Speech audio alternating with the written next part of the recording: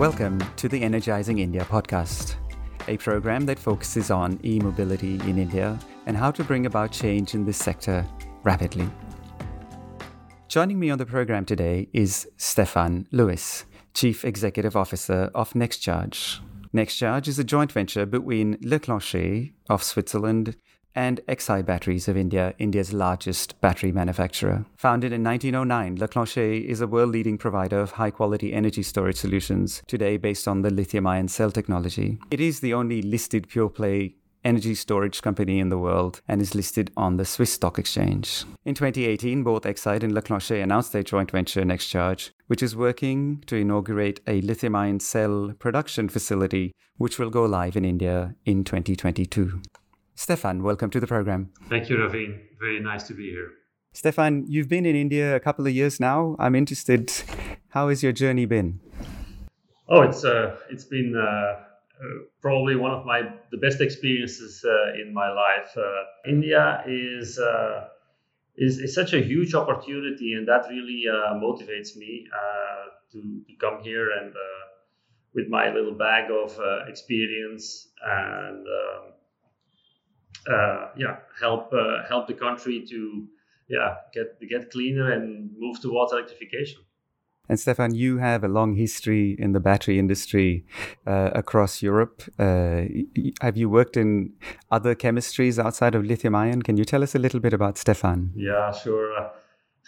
It's an interesting story, really. I got into lead-acid batteries. My parents got into lead-acid batteries when I was 10 years old. They started a battery company in 1981. I was 10 years old when that company got started, and when I was 40 years old, my father came into my room and he said, okay, this thing is going to grow and it's profitable now. Would you like to get into batteries later when you grow up? And I was 40 years old, and I said, I guess so, yeah. And that's how I rolled into batteries. And when I was 18, he said, okay, come and join the company now. I said, no, I want to do some other stuff. I want to understand electronics more. And when I was 21, he asked again, and there was no refusal at that point anymore. So I got into the battery business when I was 21. A battery man from the age of 14. How exciting for us to have you in India in that case. Yes, exactly. And what happened beyond 21? Did you stay in the battery industry? Did you go to university? It was a family company, so I stayed into that. It was mainly distribution of batteries and bringing them from across the world and into Belgium and Holland, what we call the Benelux. The company has been around now for 39 years and is doing very well. I'm very happy and very proud to be able to have set up that company and embed the processes also in terms of business innovation so that the team could run it without my continuous attention. I was constantly looking for cell manufacturers of lithium-ion cells because we got into battery pack manufacturing with lithium-ion. And I found out that there was an LTO company in Germany called Leclanché. So I visited them, and I didn't meet the account manager that I was supposed to meet. I met someone else who was apparently been an executive at the company, Fabrizio Marzolini. And he said, oh, yeah, nice of you to come here, but you actually should meet our CEO who turns out to be Anil Srivastava. 6 months later, I sold my lithium-ion battery company to Leclanché. We then had an executive committee meeting. We were thinking like, how do we grow the business? How can we sell more product? Or why don't we sell technology? There must be so many companies that are looking for technology in lithium-ion because Leclanché has great technology. It's really a beautiful company, and we of course knew already Exide Industries as being a very important player. And 6 months later, we had a joint venture, and I moved to Gujarat and lived here now for 2 years. Can you talk about what are you going to be doing in India? What is the chemistry that your facility will be doing in India? We are chemistry agnostic. The mission of NextCharge is to address all the markets that Exide is into as well. That is their wish, of course, as the majority shareholder. And they are into everything. They go from two-wheelers all the way to submarines. They go from minus cap lamp to a grid-tied energy storage system. So they're very broad, and to cover all those markets over time, we will require different chemistries. In some cases, when you need to go for portable, you need very high energy density. In some cases, you may need a 20-year life. So we're going to use all the chemistries. When a gigafactory eventually does come to India, or if you've got more than one, what happens to the smaller plants that have invested? So we are talking to a number of people today, for example, who are investing in cell packing plants, importing the cells, packing them, and creating or making batteries, which they then sell to automotive OEMs. What is your forecast for what happens to these companies when a gigafactory comes and the economies of scale suddenly are turned upside down? Mm. So just to create the clarity, we are also into pack manufacturing right now. As I said, we go outside in, we do the pack, we do the BMS, we do the modules and the electronics. We don't get into cells right now yet. There is only one way to manufacture cells, and that is to do it at scale, and that means gigawatt hours. If you don't do it at the gigawatt hour level, you will not be competitive, and there will be a huge price gap, one that will not even be matched or fixed by import duties. So setting up a 100 megawatt hour plant will get you nowhere. That strategy would only make sense if you have to go up on a learning curve. You don't want to run a 3 gigawatt hour plant or 10 gigawatt hour plant if you don't know what you're doing or you're not 100% sure what you're doing. That can get very expensive very quickly.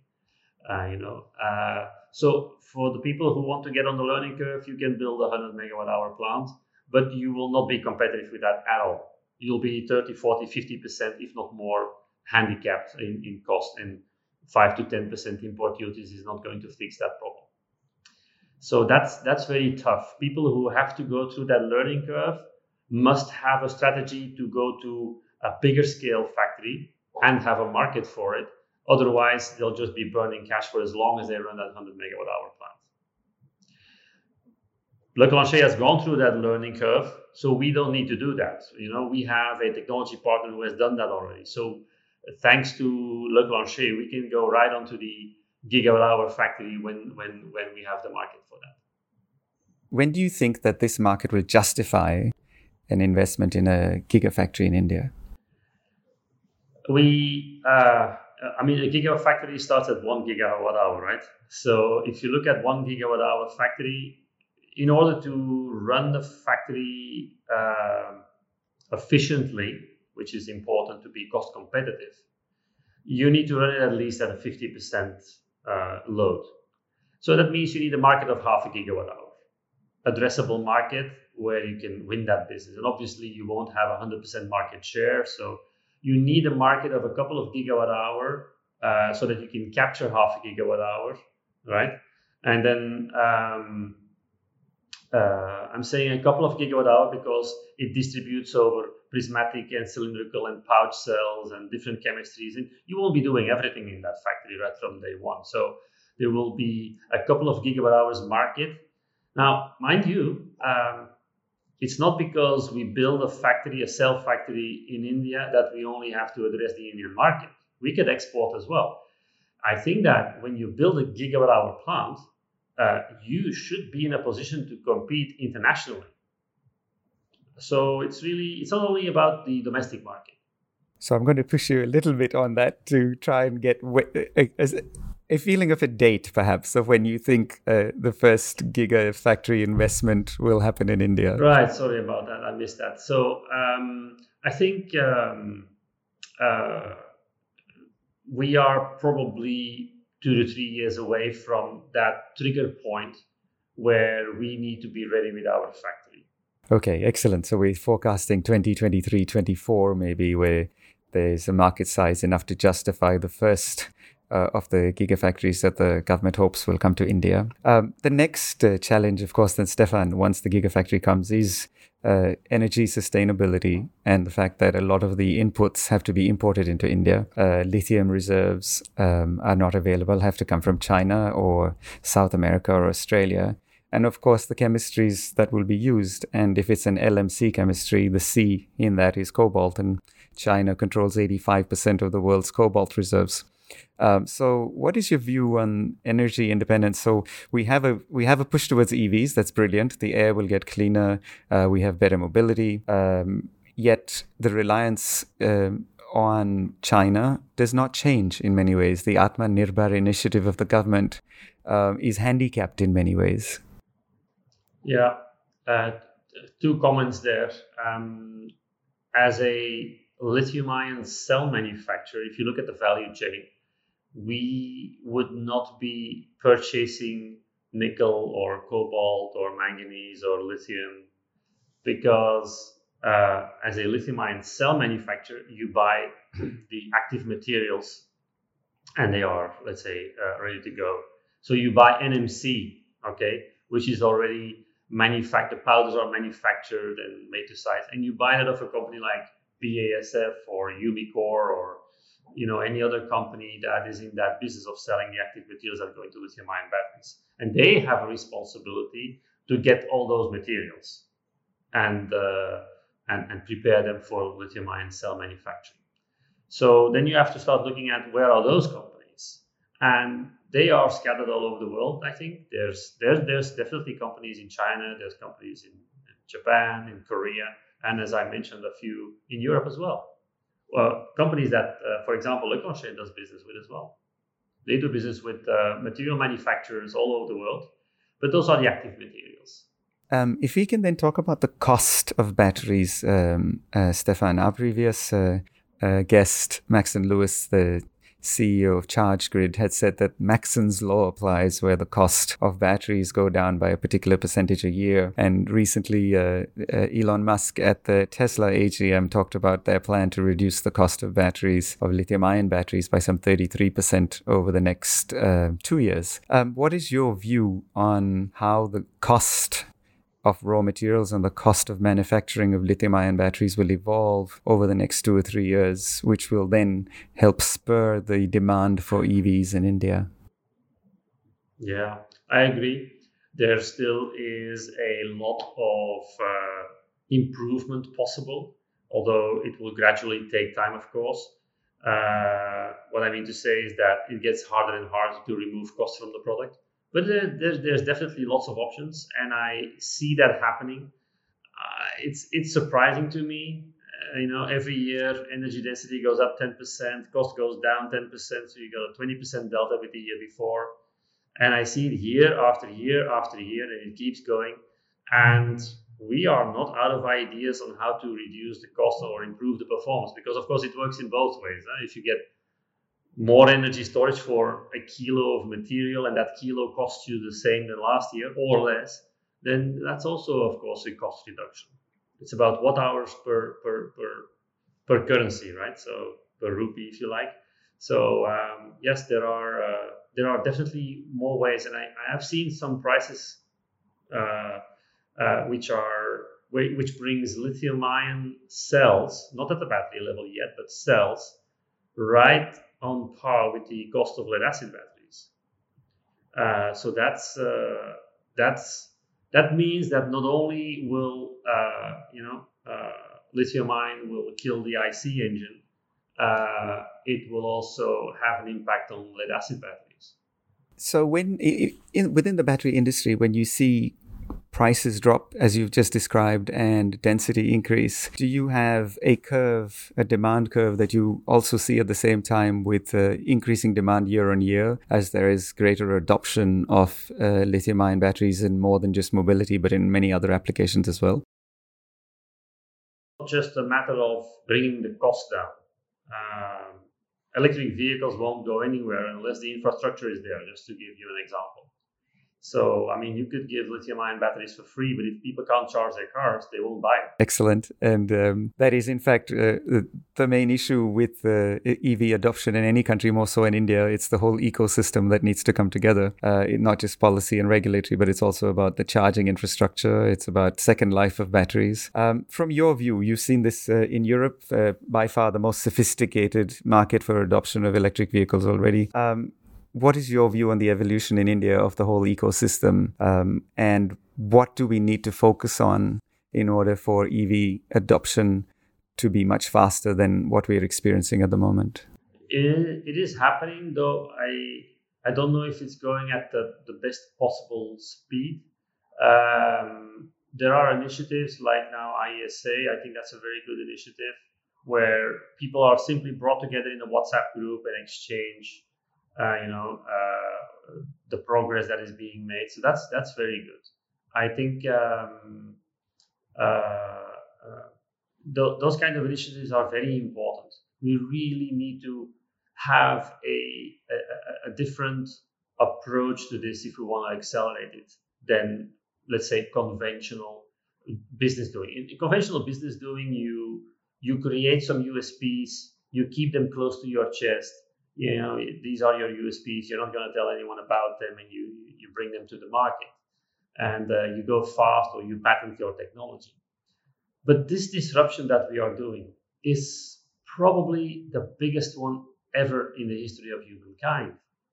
So traditional business methods will only slow us down. We should not try to adopt them too much. We really need a more open culture in terms of progressing.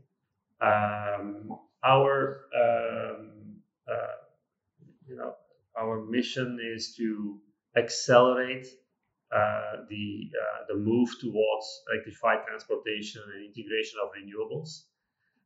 There's many ways to measure a company financially, performance of number of units sold. I would also like to be measured how we accelerate our move towards all these things that I mentioned, and not only as a company but as an industry as a whole.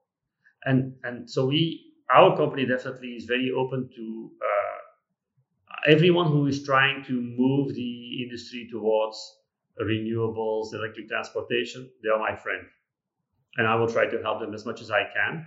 Of course, I have to run a business. I mean, don't get me wrong, we're not a philanthropy, but we will definitely work together as much as we can to accelerate this thing, and it's necessary. I mean, there's unfortunately some really bad records that India is having, number of polluted cities in the world and things like that. So that's one of the reasons why I came to India as a person to, I mean, there were a lot of things aligning here, right? We have good technology, we have a very strong partner and a strong brand, Exide. And we have a huge market and a country that needs it more than any other country in the world. So now 18, 19 months, your factory is almost ready. How has the journey been? Has there been any frustrations that got you down? Have there been issues that you've faced that you hadn't actually quite factored when you'd first make the investment to come here? No, I would say that we're pretty much on track with our budget estimation and the complexity. Of course, the pandemic has put some challenges on us. The production lines have to be installed now, and we're doing it with local resources rather than bringing the manufacturer into the country, which is a bit of a challenge. But yeah, of course, in India, you meet all sorts of challenges. I can tell you, I was here for a few weeks, and we were a team of 4, 5, 6 people when we started. And they said, "Sir, we have a problem. There's monkeys in the factory." I said, "Monkeys in the factory? I've been a CEO for like 20 years. How do I get these monkeys out of the factory?" And they were big ones, right? So, but you get a subcontractor to help you with that.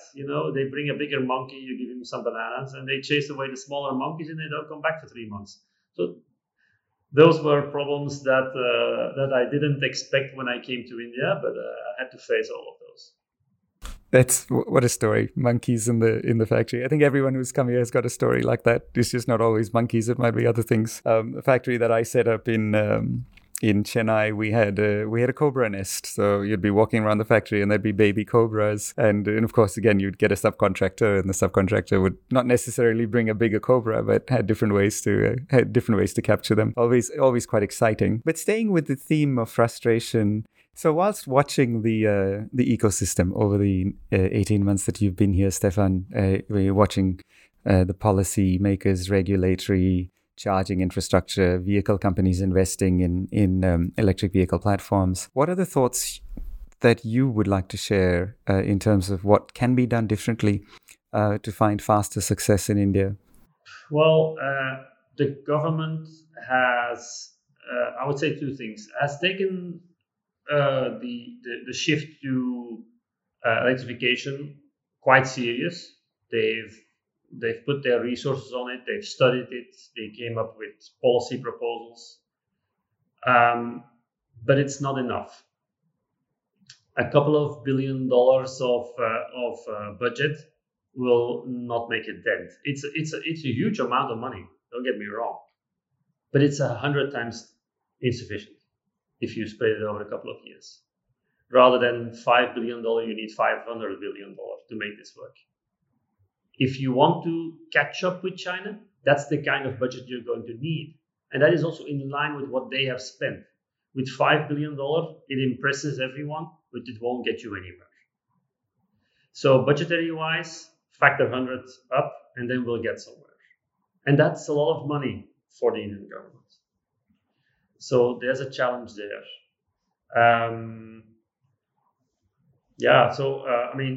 You can of course expect the industry to step up and invest, but even if there's then other countries around the world that create a better incentive, then companies have to look at that, of course. So the 5 billion you're talking about is, of course, the recent announcements of incentives by the government to help advanced battery manufacturing facilities move to India.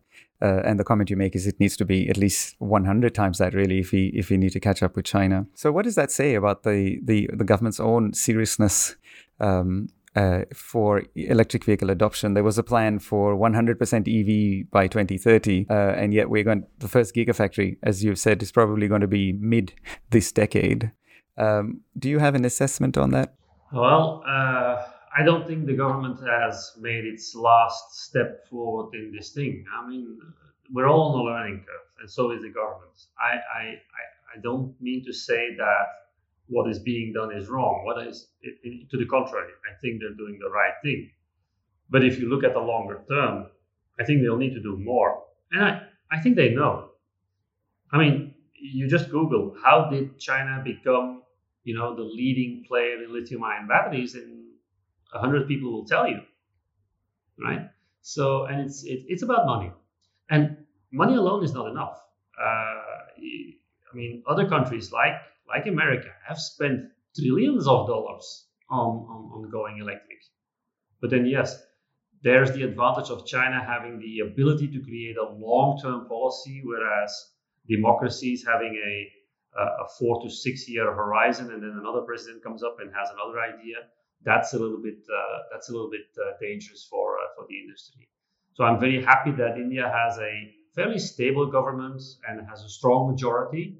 That is also something we looked at when we were at Leclanché, saying okay, that is important, because if you do an investment in 4 years from now, the whole thing shifts back to oil or something, then you've got a problem, of course. Why do you think big players like Tesla and Volkswagen have not committed to investments in India, given that this is the environment here? Pollution is huge, and there will be a natural leaning towards electric vehicles when the market starts to grow. It'll pop in many ways, won't it? I think that's a difficult answer, a difficult question for me. This goes a little bit beyond batteries, of course, but I'll try.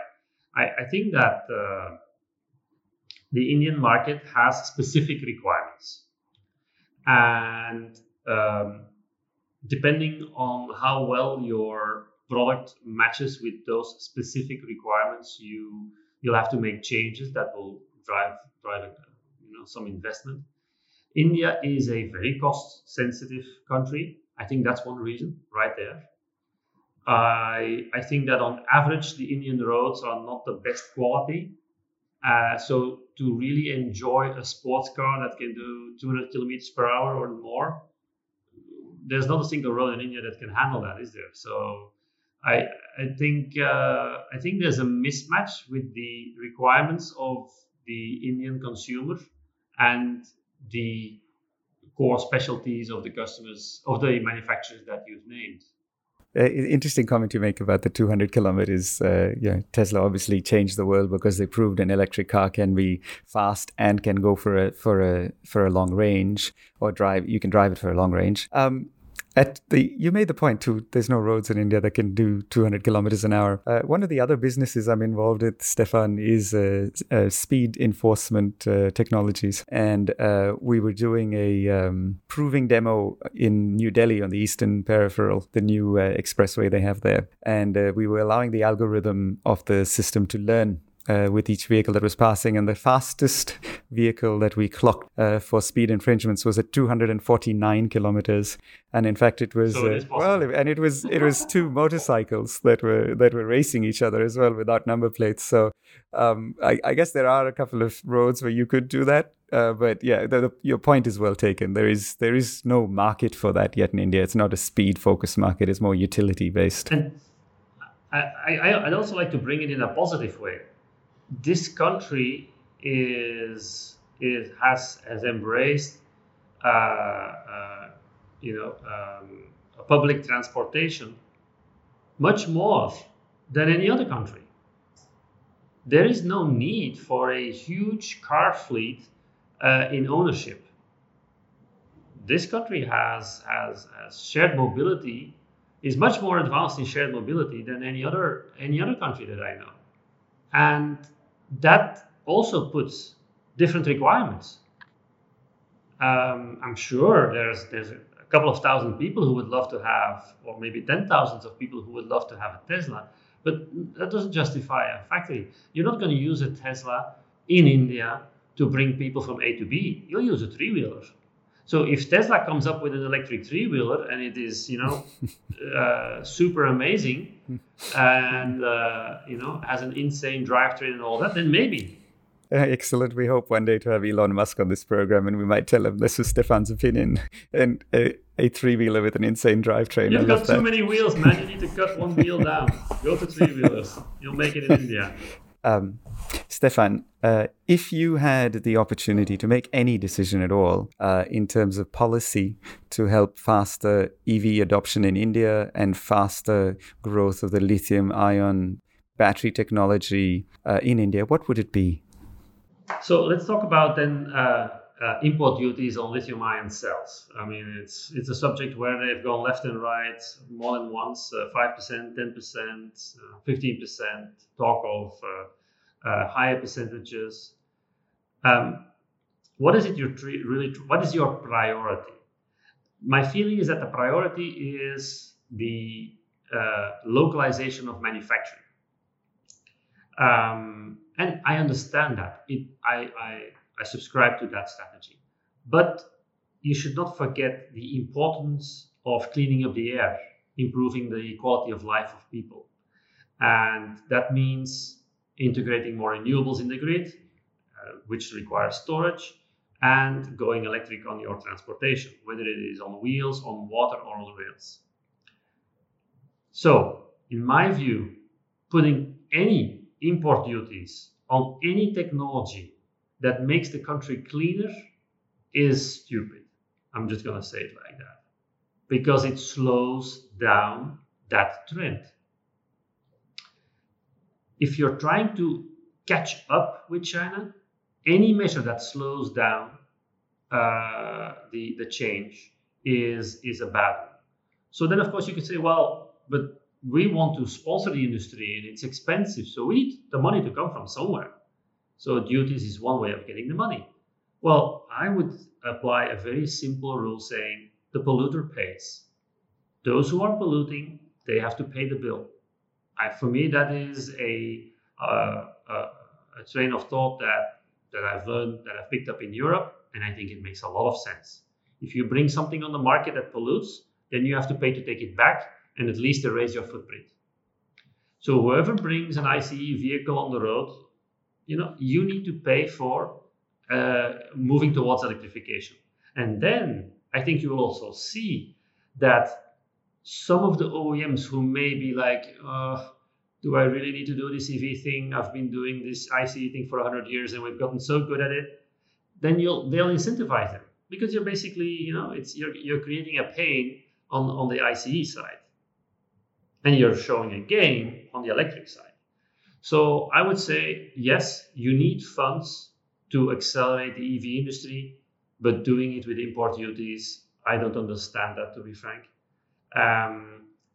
When you have lithium-ion cell factories and a more robust industry, then you can start doing that to protect that fragile industry. That makes sense. But doing it now when there's no cell manufacturers in India, I'm sorry, I don't understand it.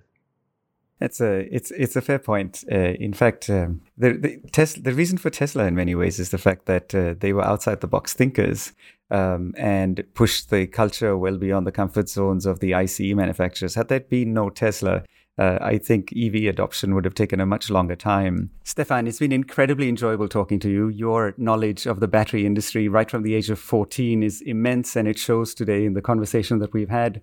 It's been really good to hear about NextCharge's plans for India and how you're implementing appropriate technologies for the use of e-mobility in India, which is largely fleet-based and public transport-based. You've talked about how India should view China and how India should be realistic in its view of how to control the entire value chain from ore to minerals, and advice on public policy towards growing the lithium-ion battery manufacturing industry in India. Thank you so much for making the time to be on our program today. Thank you, Raveen. It was truly a pleasure, and I hope that everybody who is listening was able to extract something out of it that accelerates this transition that we all need so desperately. Thank you very much, Stefan. Good luck.